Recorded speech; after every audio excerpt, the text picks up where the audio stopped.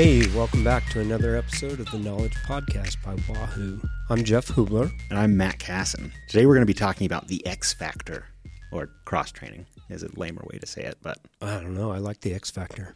Keeps it mysterious. So we're going to go into what exactly we mean by cross-training, why it's good for you, why you should do it, and especially now that it's the summer months, people are outside more, except for you Southern Hemisphere people, I'm sorry. But for the people who are in a nice sunny location and are outdoor more, it's pretty normal to not do as much cross-training. And we're going to try and convince you that you should keep with it year-round. And as far as cross-training, traditionally we think of cross-training as strength training or yoga, but it really could be a variety of different activities. It could be swimming if you're a cyclist, or hiking, running. It could be pickleball, it could be rock climbing.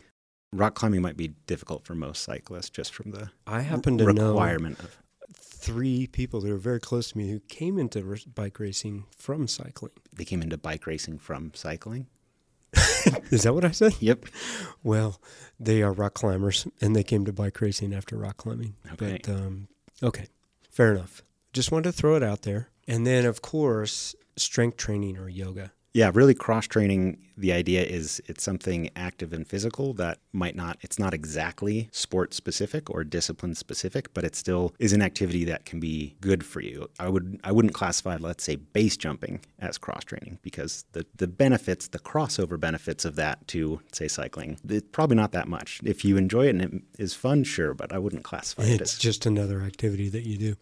Yeah. Right. Yeah, so taking that line, some of the main benefits of cross-training, like you just said, the different movement patterns.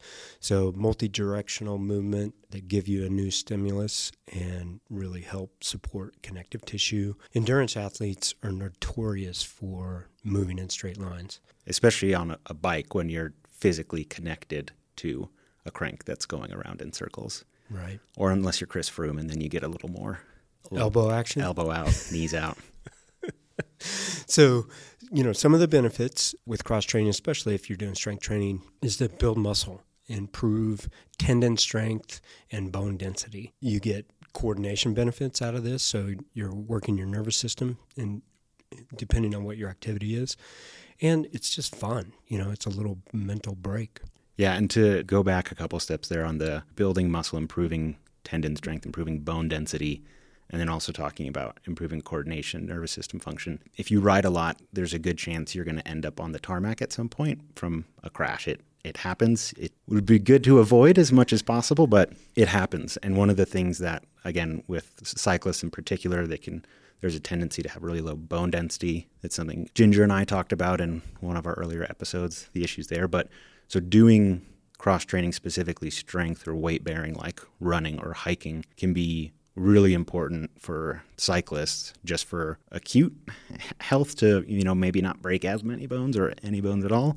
And then just long-term, again, the improved bone density, it starts to drop off after a certain age, and you can maintain it, but it's hard to increase it. And then from the coordination standpoint, as people get older, coordination goes down, and if there's a fall risk, then it becomes a long-term. Yeah, it's one of those use it or lose it type of deals. Yeah. And just as you said with that, and when we're talking about strength training, you don't necessarily have to put on a lot of muscle mass to improve the tensile strength of the muscles and the resiliency should you fall. So, you don't have to get big to be strong. Also throw the caveat out there that there are some people just put on muscle faster, or some would say easier than others. And that's kind of just a genetic thing, because I know people always say to get big muscles, you need to do really heavy weights, low reps, but you look at the average cyclist, their legs are quite muscular, and that's pretty high rep, I would say. Yeah, we'll have to save that for another episode to go deep into that. But you got a point there. And so along with that, right, we've got these improvements, coordination improvements, and then you really need to balance out that fun aspect. Like running, for example, for a cyclist is really good because it checks all the boxes of impact, and it's slightly different. So it's good in that sense. It's also its own endurance sport. Like you're getting the same sort of endurance zones, if you will, training, accumulated time there. But you need to weigh that against if you hate running. Yeah. Wouldn't really suggest. Yeah, if it's not checking that box for you, I wouldn't add it to your program. There's plenty of other things you can do. Yeah. So finding just that balance of, again, something that is going to be different than what you're doing day to day for normal training, and then something that you really enjoy. I know for myself, a lot of the cross training I'll do would be hiking, and I'll do it with my friends or my wife or my dad. Like, that's just a nice time to get out and hang out with some people outdoors when you might otherwise neglect spending a bit of time with them. Yeah. And, that hiking, generally, when we say walking, we tend to mean flat, which, walking could be a good thing as well. But hiking, we tend to think of that as going up or down. Well, and if you go up, you have to come down, which is going to increase the unless you do base jumping. Well, we already ruled that out as a cross training method. But getting that eccentric load when you're hiking is going to transfer, and it's something that we don't get, especially riding. Yeah, and so when you say eccentric load, we're talking about a type of, it's called a type of muscle contraction, but a lot of people don't like using the term contraction with eccentric because it's actually a controlled elongation. Right. So you're technically not contracting. Same with isometric, you're not contracting. You're not changing the length of the muscle. Right. So that's, maybe a bit more in the weeds than we need to go into. But yeah, an eccentric contraction, it's that controlled elongation. So when you're walking downhill and you're bending your leg under load, it's that stretching of like your quads. And that's something that you don't get biking.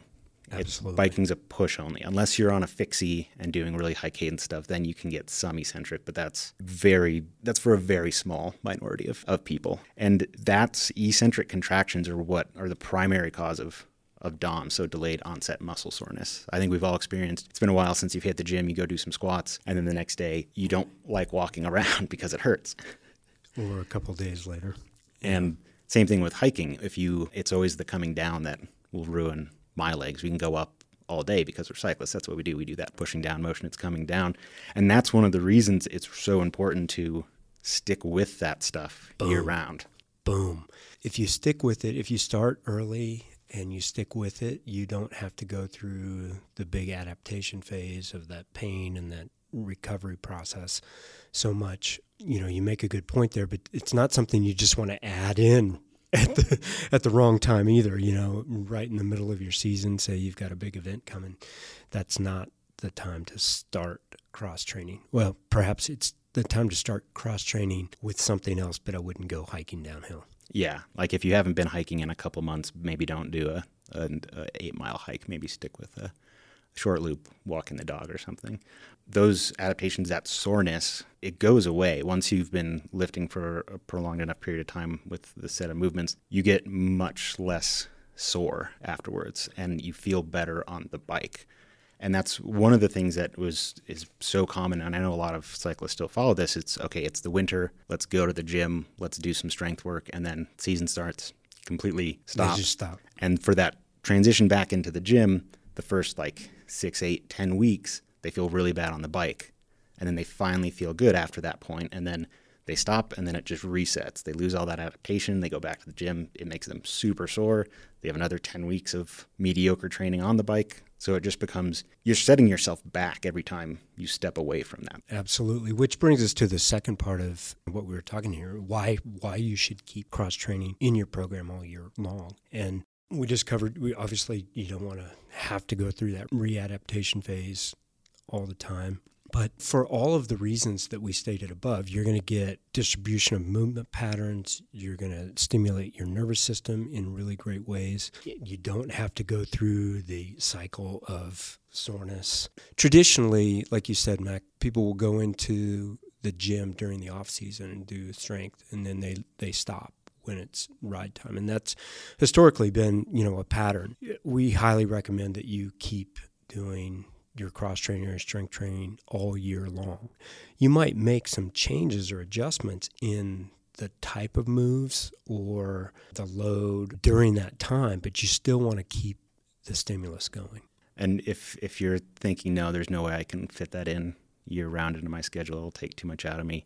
It's worth noting that Primoz Roglic, every morning, even when he's on the tour or something, he'll go out for a 5-minute run first thing before breakfast. That's just his regime. It puts him in a good mindset. He likes doing it. And granted, he hasn't won the Tour yet. Yeah, but I'd say he's a pretty solid rider. Yeah, if he can squeeze that in there every single day, then yeah, once a week. So just briefly, if strength training is your cross-training go-to, there's different types of things that you can do that are still kind of in that strength training realm. And these would be more dynamic movements, low load, kind of fast, reactive. And a lot of these are in the system workouts. You can access them there. So you're not necessarily squatting heavy or doing a big volume. You might reduce your volume a little bit. Depending on how far out an event is, you may keep or reduce your weight a little bit. But in general, we're just talking about bringing the volume down. Yeah, you switch to what we call a maintenance phase. You're no longer trying to make significant gains. You're not trying to make improvements, but that doesn't mean you should just stop and start deproving, not improving as much. It's you just want to hang on to what you have, and that doesn't require that much frequency or intensity, but it does require that you still do that stuff on with strength, like ideally on a twice a week cycle. Absolutely. And like Max said a moment ago, you don't have to spend a lot of time there. You just need to come back and keep things tidy, keep those systems going, keep them activated. A little bit will go a long way. Twice a week, 15 minutes, you're going to be set. Mm-hmm.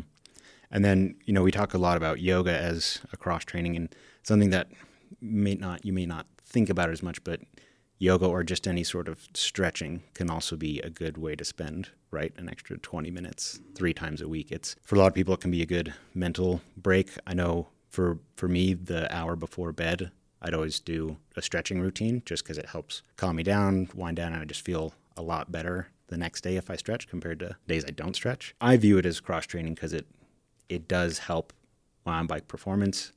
I enjoy it, and it's motivating to stay on it when you view it as an integral part of your training and not just something to throw on the side. Just another thing to do. Mm-hmm. Yeah, and as you touched on with that mental side of just being present with yourself and putting the energy where you need to, if it's a 5-minute meditation, and that can be very good cross-training. We're not talking about the muscular adaptations, but mentally that can give you the break. So if it's that meditation or if it's the yoga that you were doing at night, definitely keep it in there. It's going to give you that mental release. We've gone over the strength, how you can change that in season to keep at it. The same rules pretty much apply with other stuff. With running, if you run semi-regularly and it's something you enjoy, you keep do it. But again, as you get to a more important part, when you get closer to an event or some goal you have, dial back the distance you're running. It's probably better to keep the same frequency, but just reduce the total amount of time. And there's nothing wrong with doing a quick run and then going on a ride. I know one of my favorite sessions I ever had, I rode up to Brainerd Lake, met my dad there. We went on a hike up there, and then I rode back down. And that was a really fun day. I got to hike with my dad, which I love doing, but I was still training, so I needed to I think I was supposed to get like an hour of climbing in, so that's fantastic. That's what I did, and it was a great time. And so just because I was hiking that day didn't mean I wasn't allowed to ride. Right. That leads me to another thing, that if your cross-training activity is, say, pickleball or tennis or golf, you can still keep that in, even during the season, even during competition season. You probably just want to back off your intensity a little bit, back off the frequency. Don't, go play a golf tournament the day before a race, but, get out and, that's completely different movement. I wouldn't pick up golf right before you start, but if that's something that you enjoy, yeah, go for it. Probably ride in the cart instead of walking. With other sports, what would you say? Like, if one of your cross-training activities, we've got a lot of kids out there, is soccer. How would you handle managing that? I'd say maybe put them, I don't know, just tell them to back off on the slide tackles probably. Okay. But basically what we're saying is that you don't have to go away from it for a whole season. We just keep it in there as a fun activity that's going to give you some mental refreshment and make you move in other directions. And this is just kind of a side tangent, but that is a good segue from that soccer comment about kids. There's a lot of research coming out now that it's really beneficial for kids to have, if they're competitive, that they do a lot of different things. Range. Yep. So even at the ACSM conference we were just at, there was a new study there that was going over that. And it's easy to see now that, like, yeah, if you force a kid to do one thing, they might end up hating it later in life and not do it. Absolutely. But the benefits you get off of doing a whole bunch of different stuff is really, it's shown now that that's important for kids. So all you parents out there, maybe be more open to those. Yeah, don't pigeonhole. And that's something that we might have to come back to in another episode and talk about the diversity in development and that kind of thing. But yeah, the main takeaway is have some cross training, keep it in all year round. Back it off. Don't do as much intensity or as much volume. Definitely keep it in there. And most importantly with cross training, make sure it's fun. Make sure it's something you enjoy that's going to give you a little mental boost for your next hard workout. Absolutely. Something you want to do rather than run away from. Well, that's it for this week's episode of the Knowledge Podcast by Wahoo. Hope you can get out there this weekend or a coming weekend and go enjoy some cross-training fun. Until next time, thanks for listening.